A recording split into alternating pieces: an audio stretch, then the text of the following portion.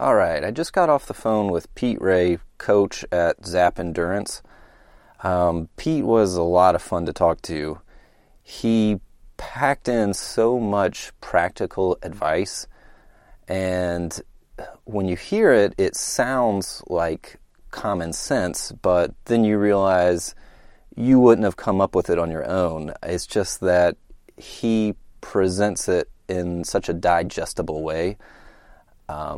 So that was really good. That, and he gives off such a positive vibe that talking to him made me want to go train for a marathon, which I might do. We'll see. But before I play back the interview, I wanted to read through some of his bio since we didn't cover much of it in our conversation. And this information is straight off the Zap website. So, since 2002, Pete Ray has been elite athlete coach at Zap Endurance Team USA Training Center in Blowing Rock, North Carolina. He's coached over 36 Olympic trials qualifiers from 1,500 meters to the marathon. He's had 6 athletes qualify for the World Cross Country Team, and in 2014, his athlete Tyler Pinnell was the winner of the USATF Marathon Championship. The Zap Endurance men have also won the USATF Club Cross Country Championships in 2006, 2007, 2009, and 2014. Pete ran for the University of Connecticut, where he graduated in 1992 as an All-Big East Conference cross-country selection. While working on his master's degree, he ran for Team Nike South and began coaching local Atlanta high school athletes and open men and women. Pete is senior columnist for the New England Running Magazine and a contributing editor for Active.com. So, here is my interview with Pete Ray. Mr. Pete Ray, thank you for taking time to speak with me today. You're welcome. All right, well, let's dive in here. We're here to talk about marathon training. So, as a coach, has your approach to marathon training changed in any significant way since you've been a coach? I would say yes, unequivocally. I'd say that the principles on which I was taught marathon prep back to when, frankly, I was a high school athlete and a collegiate distance runner. The people who were the greatest influences on me and people I spent time with, especially in the summers when I was growing up, those principles still apply, but I'd say that they've been tweaked and modified, and you put your own special sauce on everything, and it's really just kind of tricks of the trade, like so many coaches I've learned throughout the years. So same basic structure, but it has indeed evolved. Is there anything about your training program now that you put your marathoners through that you would say is maybe seen as unconventional or maybe just unique or different than some other elites that you see out there? I would say maybe the only real thing that we do that I am unaware if many other coaches do around the country, and there may be some, but none of whom I'm aware of. We do a lot of surging in our long runs. So for us, a typical marathon block is usually about 11 weeks of prep of specificity, and we run on 10-day weeks rather than 7-day weeks, which a lot of groups do. But our long runs involve a lot of gear changing. We're almost never running the same pace in a long run, start to finish. But even rather than just the natural progression of a pace of a long run that most coaches use, we do a lot of overt surging. So, for example, the simplest version would be when we're 10 or 11 weeks out from a marathon, we might do something as simple as a 22-mile run, and we'll do a 1-minute pickup or a 1-minute surge every 9 or 10 minutes for the last hour and a half. So you might do 9 or 10 pickups total throughout the run. And you do a surge, and then you go back to your normal marathon rhythm run between the surge, and then 9 or 10 minutes later you do another 1-minute surge, and then 9 or 10 minutes later you do another 1-minute surge. And then if you fast forward, say, 6 to 8 weeks, and now you're getting closer and closer to the marathon, those surges might be, these are minutes, a 1, a 1, a 3, a 1, a 9, a 1, a 5, a 1, and a 1. So now you've got surges that are close to 2 miles long. And those were those surges, and I call them Squires surges because those were taught to me by the man I believe is the greatest marathon coach in U.S. history, Bill Squires, and he's still living. Greater Boston Track Club coach from the 70s and 80s, and he was Bill Rogers' coach and Dick Beardsley's coach and so many others. That was a staple for him. There was never consistency of tempo in long runs. There was always gear changing and then returning to pace, gear changing and returning to pace. So we do a lot of that. Do the intensity of these pickups change during a long run or even during the course of a cycle? Yes and yes. So early in the marathon cycle, which for us tends to be less than 3 months, the surges are more moderate, more contained, and obviously they should be as well because you're not as fit 3 months out from a marathon as you would be 3 weeks from a marathon. But they are quicker at the tail end of the run than they are at the beginning of the run. And then as the marathon long runs continue and get closer to the actual race, the surges become more intense. They become occasionally longer, and then as well, the pace between those surges also tends to be faster.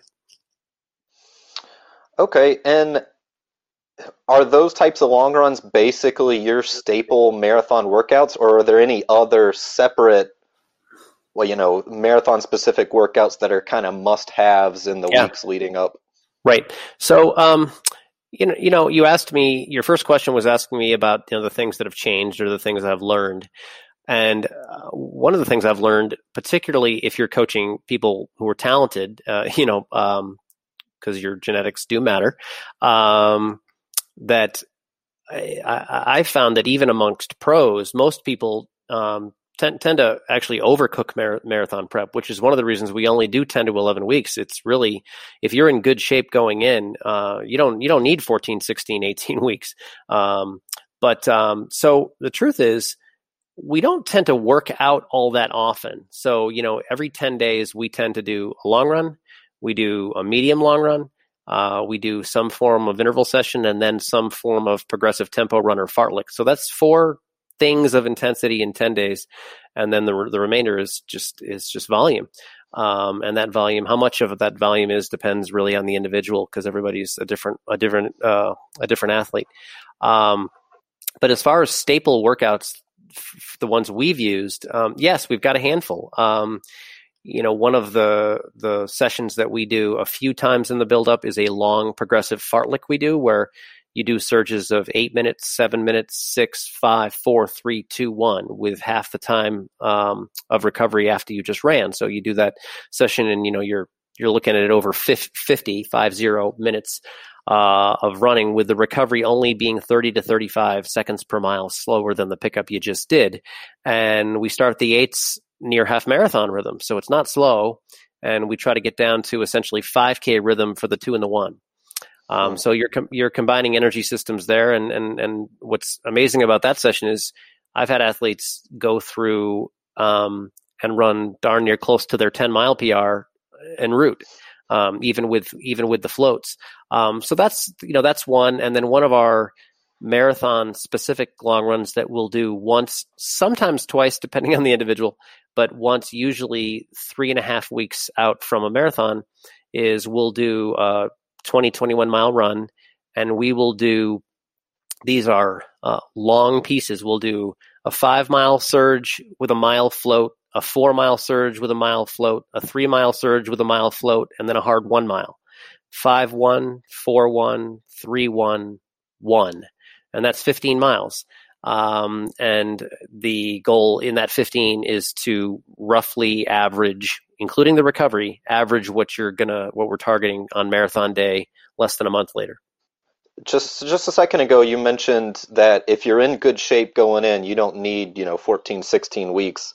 Yeah. So when you're looking at the larger macro cycles for your athletes, if it's only an 11-week buildup for a race, that leaves a lot of time throughout the rest of the year, even if you're doing 2 marathons a year. So Yep.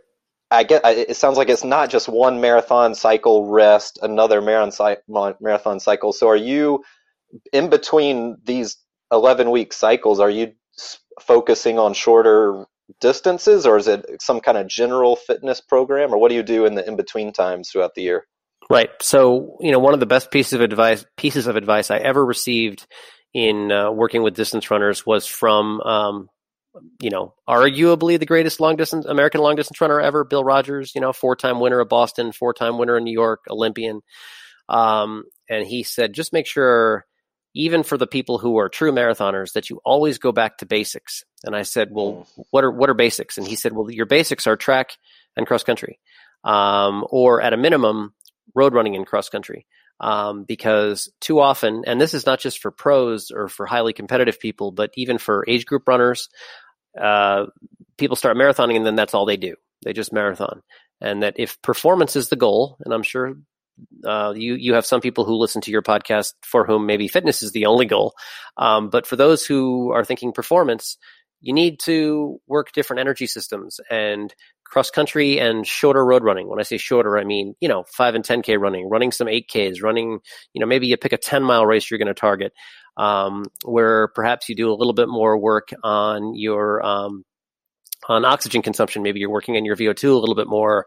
Maybe you're going to work on power and efficiency and economy, and do some more hill work.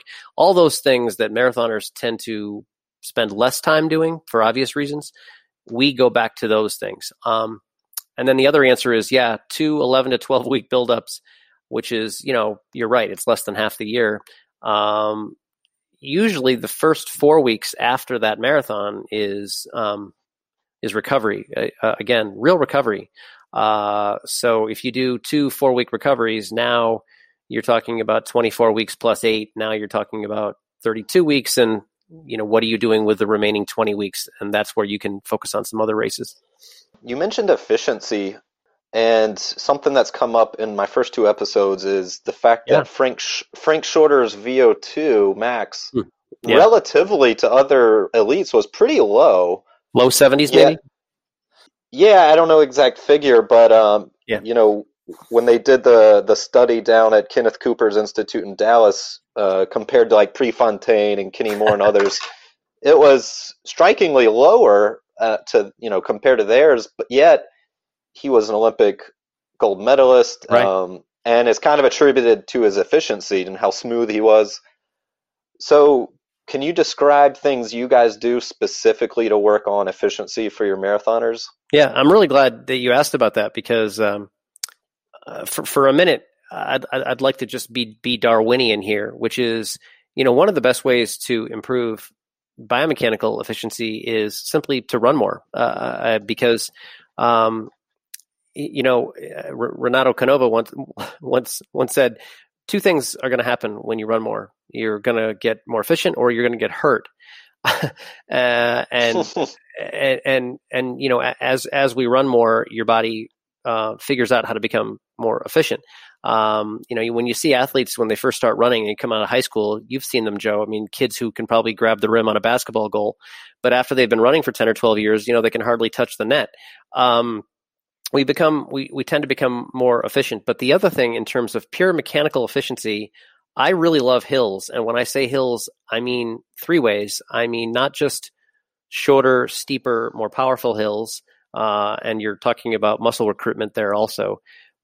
Longer hill intervals, intervals of 2.5, 3.5, even 5-minute intervals, more tempo-based uphill intervals. And then lastly, which we can do here so well in the mountains, is long, sustained uphill runs.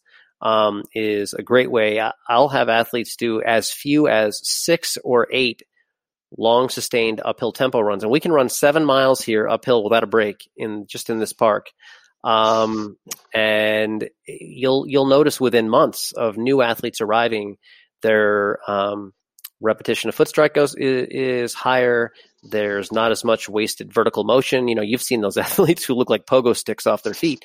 Their their ground contact time goes down.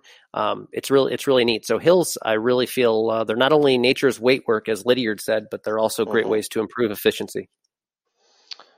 I'm glad you mentioned the idea of just doing more of something, forces you to adapt to it. So I actually wanted to ask you this specific question because there's clearly, and this is a little bit of overgeneralization, but there's definitely two schools of thought that you hear out there. Yep. And one is kind of get the biggest bang for your buck in your training, focus on the key workouts, and then just recover in between.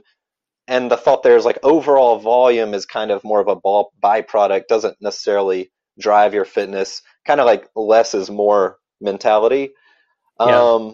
And on the other hand, I've heard people literally say, and I know this may vary from runner to runner, but say you're a 19-minute 5K runner and you want to get to 17 minutes, you probably just need to run more, and that's it. Right. Yeah. As you get faster and faster, the workouts become more important, but at a certain level, just running more is what you need. So what do you think about that? At what point does just more volume stop giving the benefits? Look, this is a controversial topic in some respects, because especially when you're talking about, you just mentioned the 19-minute person trying to run 17-minute person, and I think about the high school athletes I used to coach, and you're right, for those athletes, heck, almost everybody just improves from their freshman year to their senior year just by running a little bit more, right? Or, hey, go run in the summer for the first time and you're going to improve. And then, you automatically think you're this great coach because your kids are improving. But look, mileage matters. I tend to fall into the category of someone who believes that even for younger athletes, spending a little bit more time on your feet, not necessarily time on your feet of intensity, but just healthy aerobic conversation pace time in the woods, to provide a platform from which you can pull for years to come is really, really, really, really important. And frankly, I just had a great online coaching discussion with some other coaches about this. We got away from that in the late 80s and into the 90s. I mean, it was our worst decade in recent decades of U.S. distance running. We were really poor in terms of our depth from about 87, 88 into the early 2000s. And the reason was, and I say that not just on the high school level, our depth was poor. We had some amazing superstars, don't get me wrong, but I mean, in terms of like, hey, what was the 20th ranked, whatever. On the collegiate level, we were not nearly as deep. And then, of course, even on the pro level, my God, if you take a look at where our 30th fastest person was in a year like 1983 and compare that to the year 2000, it is jaw-dropping, and it's because we ran less. We ran less in the 90s. So when you're trying to take somebody who's never really run significant volumes before, and you're trying to increase their volume over, assuming it's done safely and gradually and all that. Sure. Do you like to increase the overall volume at using a greater percentage of easy running first and then fill in later than the quality, or do you kind of bring both along at the same time? So if I'm working with an athlete who's, perhaps truly developmental or more of a beginner, and I'm sure some of your podcast listeners are maybe people just getting started.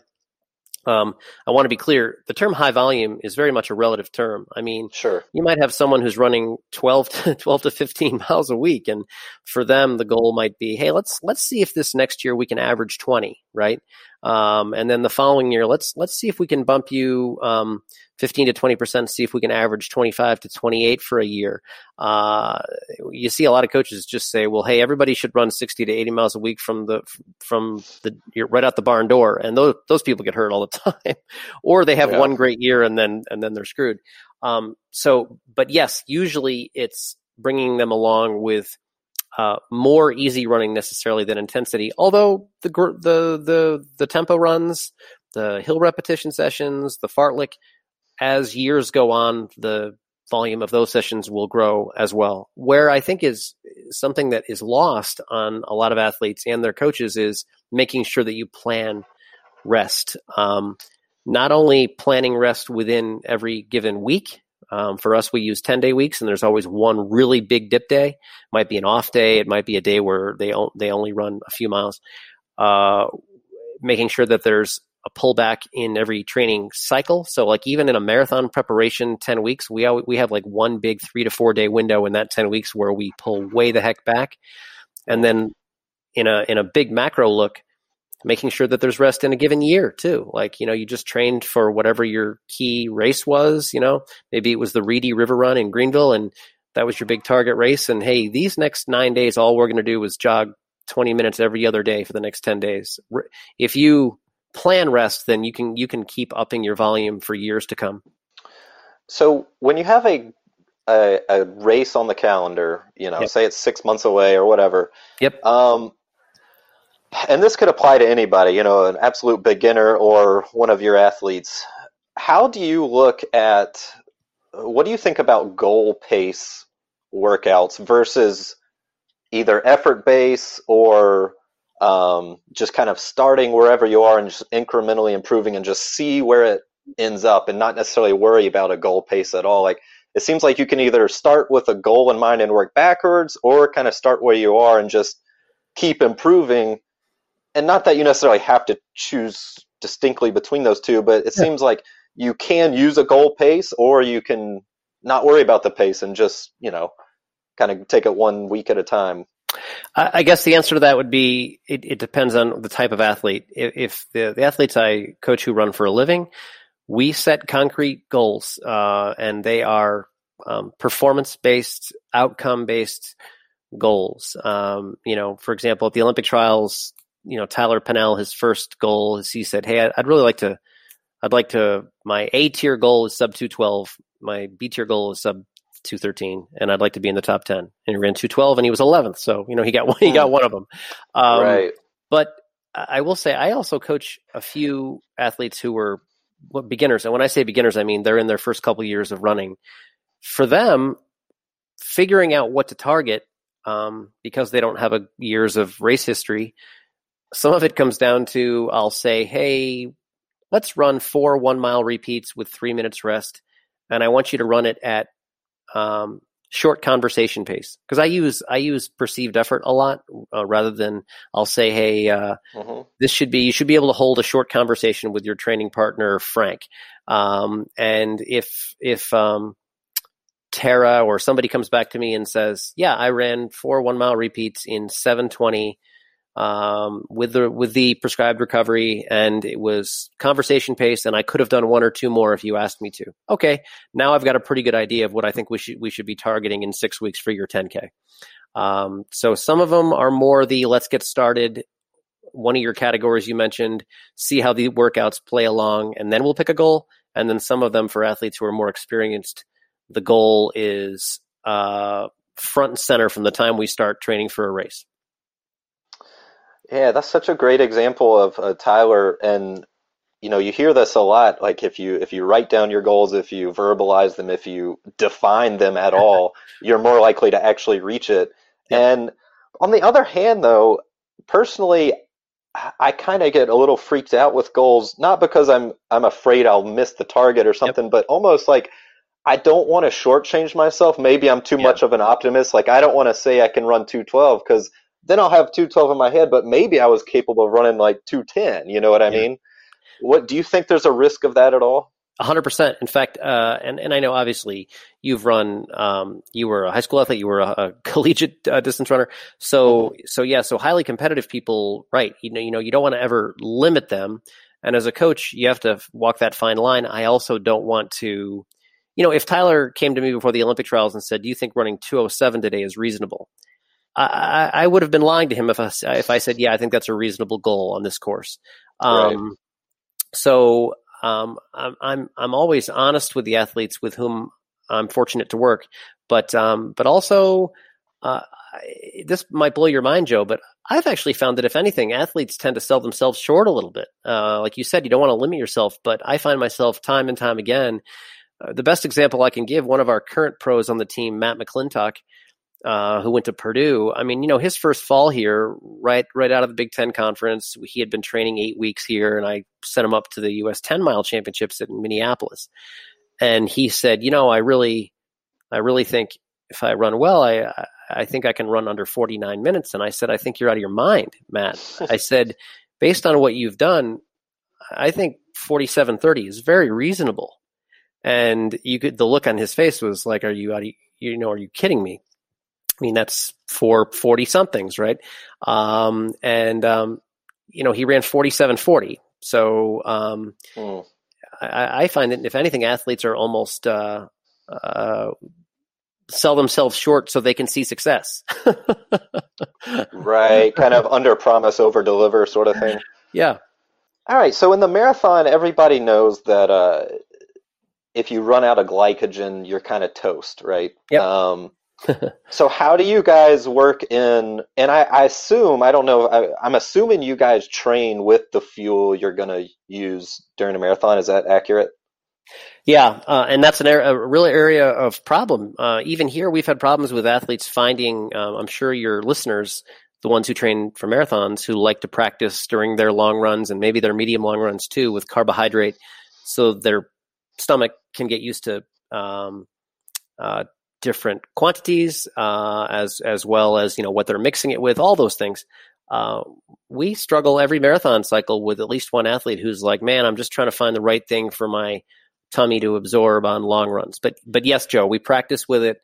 We tend to stick across the board with Toshiko Seiko, who works for the Japanese National Federation, and he was world number one marathoner a few decades ago.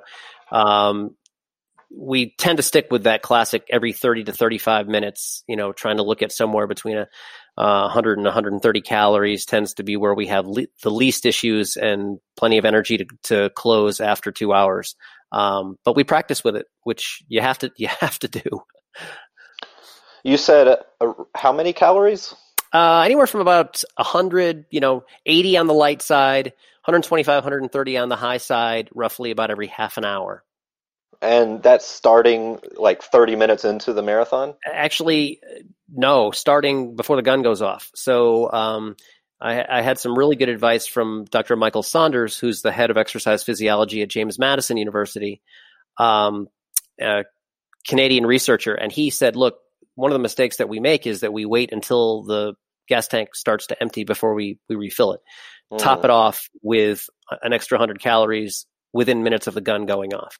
So we'll commonly in the warm-up area, and you don't warm up a whole heck of a lot for a marathon, right. But you warm up a little, is in that warm-up routine before you get your flats on and go to the starting line, that you're actually taking something in pre-gun. So we've experimented with that even more, which is perhaps a little foreign to people in marathon prep, but something worth trying for your listeners. So sounds like you guys have, obviously you're pros. I mean, you've kind of got this down to a science and have a plan. So have any of your athletes ever, is actually hitting the wall during a marathon that much of a concern, since you've kind of got the fueling figured out long in advance, or do you have it figured out so you don't even worry about it? No, I worry about it. We've seen everything across the spectrum. And the best example I can give is the 2016 Olympic trials, where, we thought Tyler Pennell had a real shot at making the team. He took the lead at 16 miles, which was probably a little too soon, and was forcing the tempo right up through 19, 20 miles, and then utterly imploded. And not only was it a hot day in LA, he finished fifth. Don't get me wrong; he ran a good race. But looking back, the amount of carbohydrate that he had taken in, and just general fluids for dehydration, was not enough for that day. So yeah, you make mistakes, and I've made plenty as a coach, and we've had I can count on my hand in the last 5 to 7 years, 4 or 5 athletes who have not fueled properly and have really struggled over the course of those critical last 20 minutes of a marathon. Right. So there's two sides of this coin here, right? There's fueling correctly, like you just mentioned. Yep. Then there's also the training you can do to become more efficient in burning fat at higher intensities. Yep. And I'm thinking about training for a marathon, and this is something I'm trying to figure out, and I ask everybody is if obviously, like you've described, you want to train with the fuels that you plan to use and make sure your gut can handle them, so Yep. there's no surprises. But at the same time, it seems like you also want to teach your body to be able to use a higher percentage of fats at higher intensities. So my question is, when you're training with fuel, Yep. during your long runs, are you foregoing any sort of fat adaptation? Like, do those things work against each other, do you think? I would say a little bit. It's really interesting that you bring up what you just brought up, because if you talk to a lot of the really good old school marathoners from that great American marathon generation from the late 70s, early 80s window, right? And to give you perspective, I mean, Pete Fitzinger, who won the 84 Olympic trials, he became the first American to beat Alberto Salazar that day when he won the trials in 84. I mean, you talk to those guys, and he was my mentor in college and after. They commonly would do at least a few of their longer long runs. Yesterday we had Josh Izuski here, one of our athletes, run a 25-mile long run, and all he took was water. To your point, teaching the body to be more efficient in its utilization of fat, but it's a little more difficult to recover from those runs. The athletes who are able to take some carbohydrate during the run, I find that they recover more quickly. They feel better the next day. The former example is not without merit, but more of the old school guys did that. They would say, hey, look, we're going to do some 22, 24, even over distance runs like 28 and 27 and 28 miles without carbohydrate to teach our body how to use fat as fuel. And we tend to see it a little bit less now. So if I had to choose one or the other, I would say that I would choose the practice with the fueling more often, simply from a recovery standpoint. Sure. So that long run you mentioned that your athlete Josh did with just water, 25 or so miles.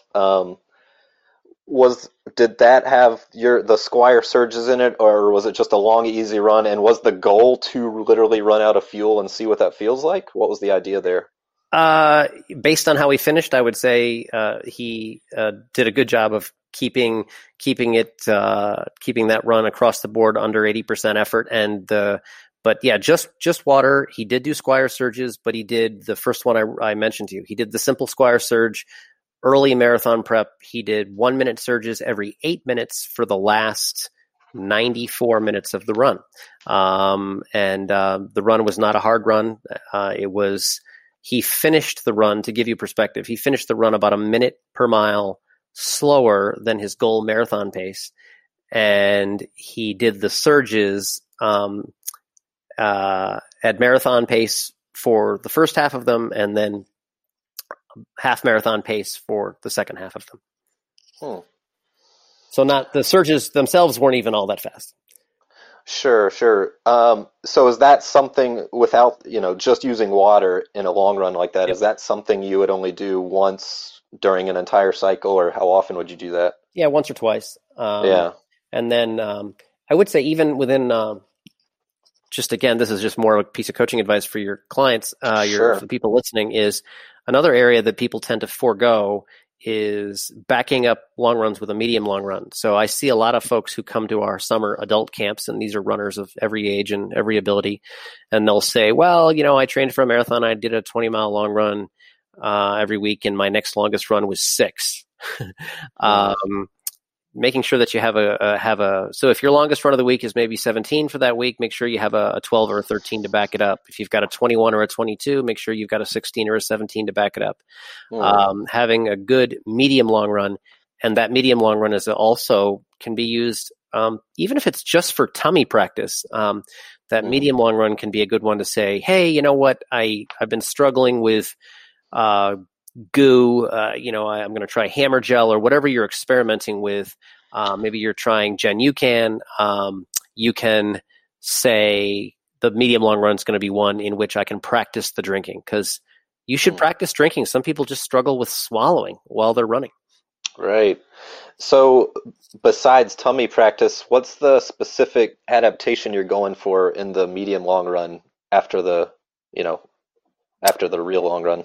Yeah, I mean, if I'm being completely honest, the science behind the medium long run specifically, I really can't back it up any more than it's just another good, solid aerobic run. Or for us, our medium long run is almost always an anaerobic threshold stimulator, something where Mm, we're running, 85 to 88% of max heart rate for either broken intervals or something sustained. One yeah. of our favorite workouts that we actually were doing it this Friday with three of our guys is we'll do um, two 2K repeats, four 1K repeats, three 2K repeats. So that's 14 kilometers worth of intervals with short recovery, and then we do it on the grass to work on stabilization of our feet a little bit. And we run those. Those are starting them a little bit slower than half marathon rhythm and finishing a little faster than half marathon rhythm on relatively short rest. And with warm up and cool down, heck, that's 16 miles. Here's something else I wanted to ask you about. Do you guys pay much attention to body weight throughout the season? Um, yeah, I would say most of the athletes here will be aware of where their weight is in relation to where it has been in past training cycles. So, again, you don't see huge fluctuations. Some athletes more than others, but when you take a break, my hope would be that an athlete would gain a few pounds, when they're not in intense training, and when you cut back on your volume, obviously you tend to tack on 3 to 5 pounds. But as they get closer and closer to peak race days, almost all of them are aware of where their weight is in relation to previous peak training cycles. Okay. But Yeah. at the same time, I'm definitely not the coach who's standing in the weight room weighing them, because I distance runners by nature are real type A folks, and maybe I shouldn't say it goes without saying. Maybe it needs to be said more often, but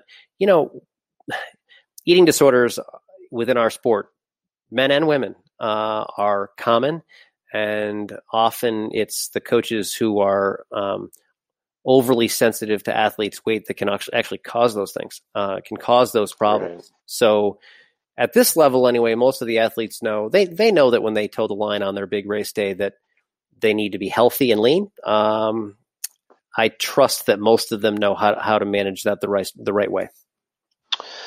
Right. And I would think for a person using as much energy as an elite marathoner, I mean, I don't know, but I would assume that the bigger challenge is eating enough and not eating too much, but I don't know. Yeah.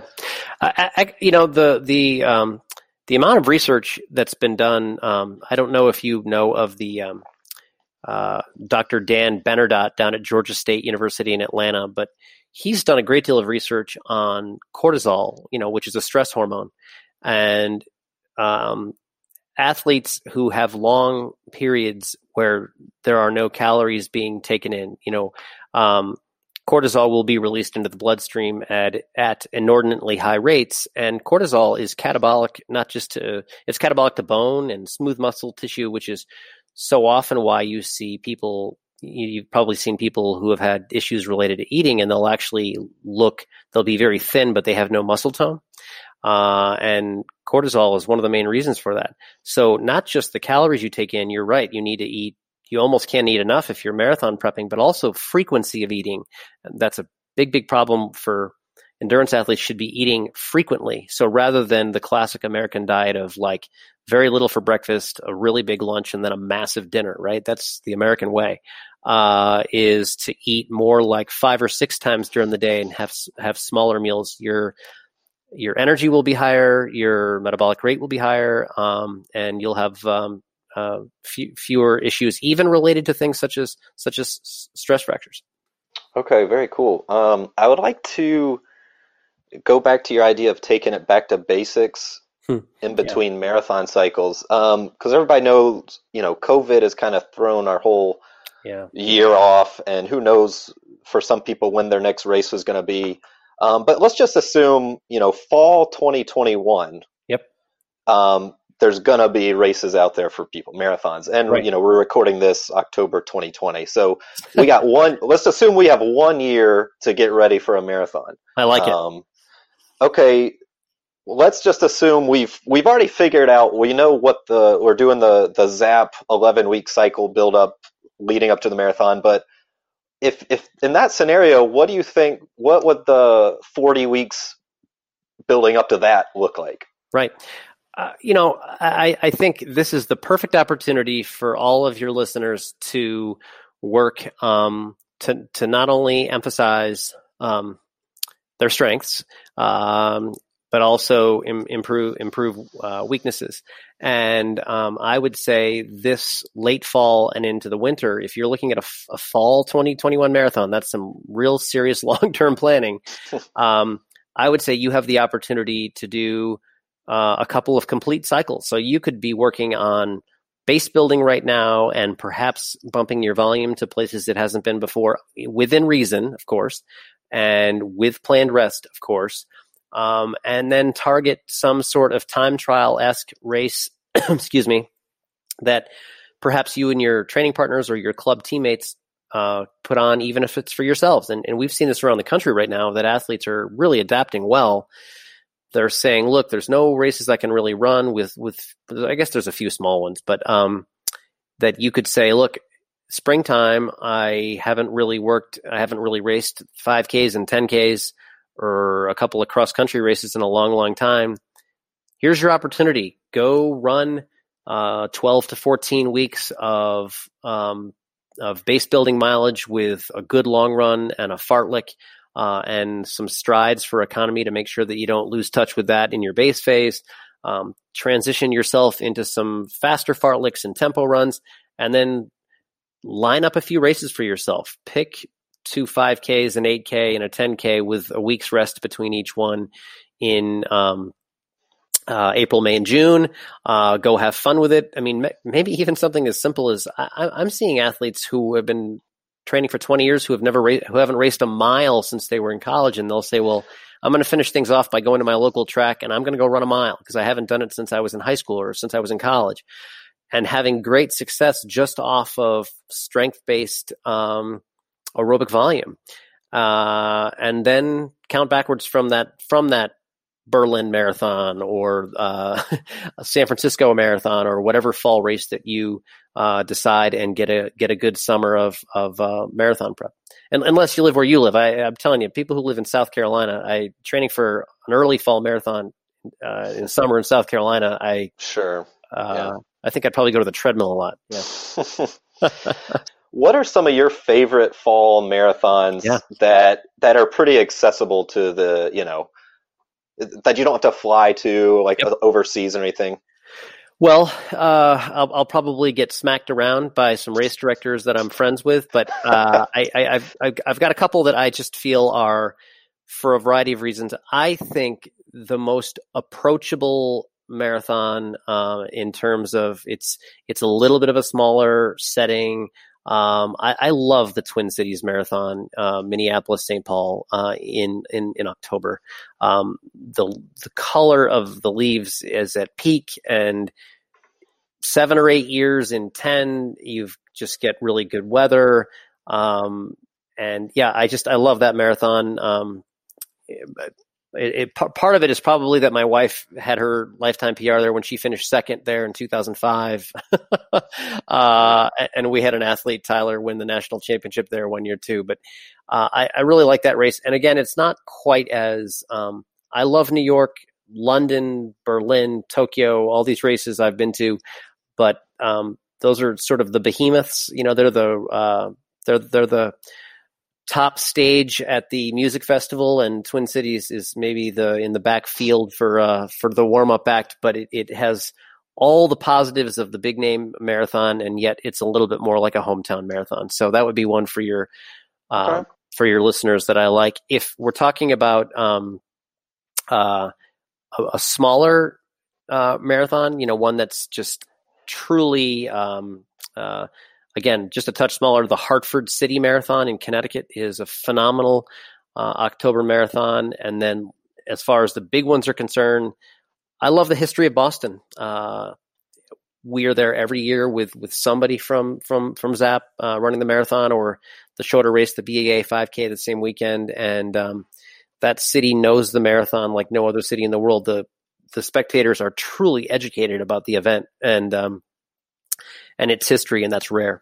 Yeah. All right. Great advice. I'm taking notes here. Like I said, I'm planning a little bit for myself in the future, trying to get some taking everybody's 2 cents here. But well, we've gotten through pretty much all my questions pretty well. So thanks again for talking. I'd like to wrap up by asking you about the trials back in February in Atlanta. Yeah. It seems like, just looking at the results and hearing people speak about it afterwards, it seems like you had some pretty extreme experiences. Like some people, the hills, and I don't really know how hilly it was. I just know anecdotally it was, quote, hilly. But how hard was the course? How did your athletes handle it, or what did they think about it? What were some of your big takeaways from the trials? My takeaway is, first and foremost, I thought that the Atlanta Track Club did a absolutely phenomenal job. I mean, the sheer number of qualifiers this time around, I think they will be rethinking the women's standard for 2024. But to be able to manage personal fluids for that amount of people, they should be given 50 gold medals, because in terms of making that happen efficiently, I was floored that they offered personal fluids to every athlete on the course. But anyway, besides that, it was a well-run race. It, by anyone's assessment, it was a tough course in terms of the amount of elevation change. It was the toughest Olympic marathon trials that we've seen, men's or women's, that of all the courses that I've looked at. So very tough course.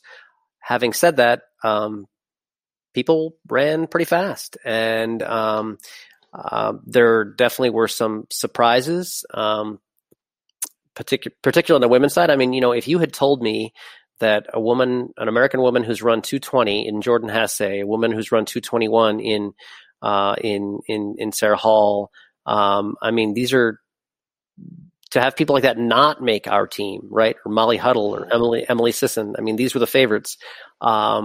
Goes to show that the hills were the equalizer. So they were real. It probably would have looked different if it were run on a course like Chicago. But yeah, we saw both ends of the spectrum. You saw athletes who were able to manage the hills well and be patient and run well. You saw people who were a little bit more aggressive early who utterly imploded. It definitely took its victims. But frankly, even on a flat, fast course, the marathon is, on any given day, you tend to see people who everyone assumes is going to run well and doesn't, and then others who people think are dark horses who really have that Molly Seidel type day, and do great things. So I don't know if I really gave you the right assessment, but it was great for some people and rough for others.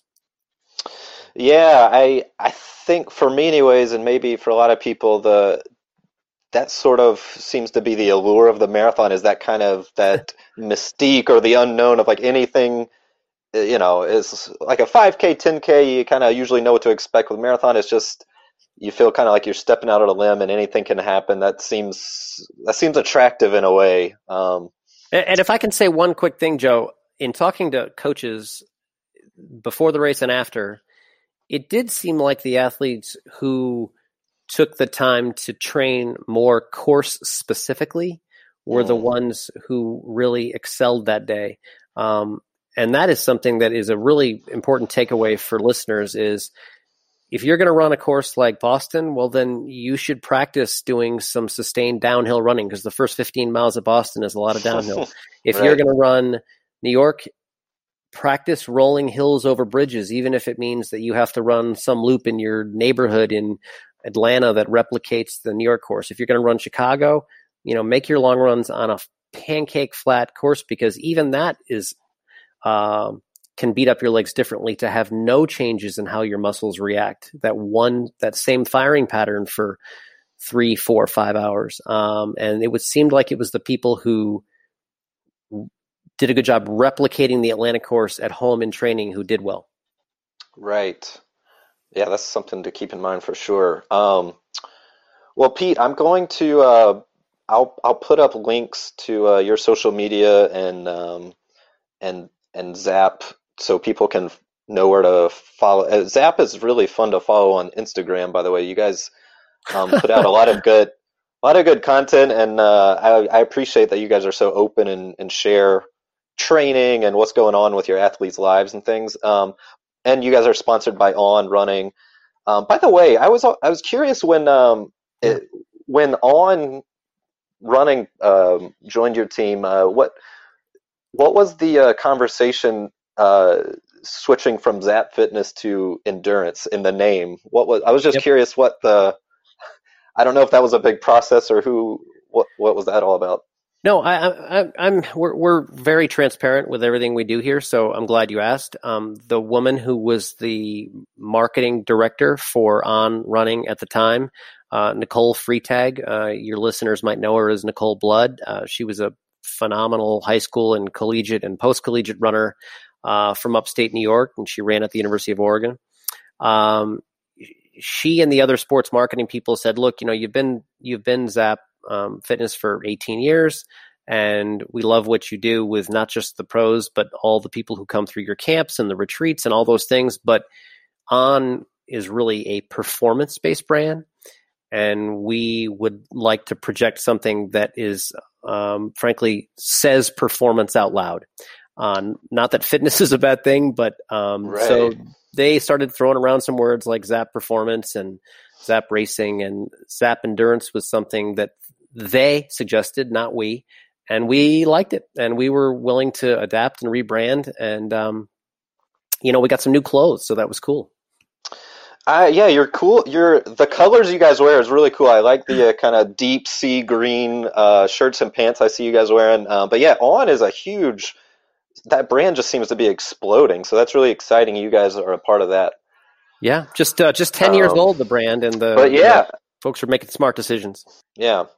Well, again, Pete, thanks so much for talking to me. I'm going to be looking forward to keeping an eye out for what you guys get on the calendar as races hopefully are popping back up. But again, I'll post links so people can connect with you guys. But again, thanks again, and best of luck training this fall. Joe, thanks. I really enjoyed it. All right. Take care. Bye-bye.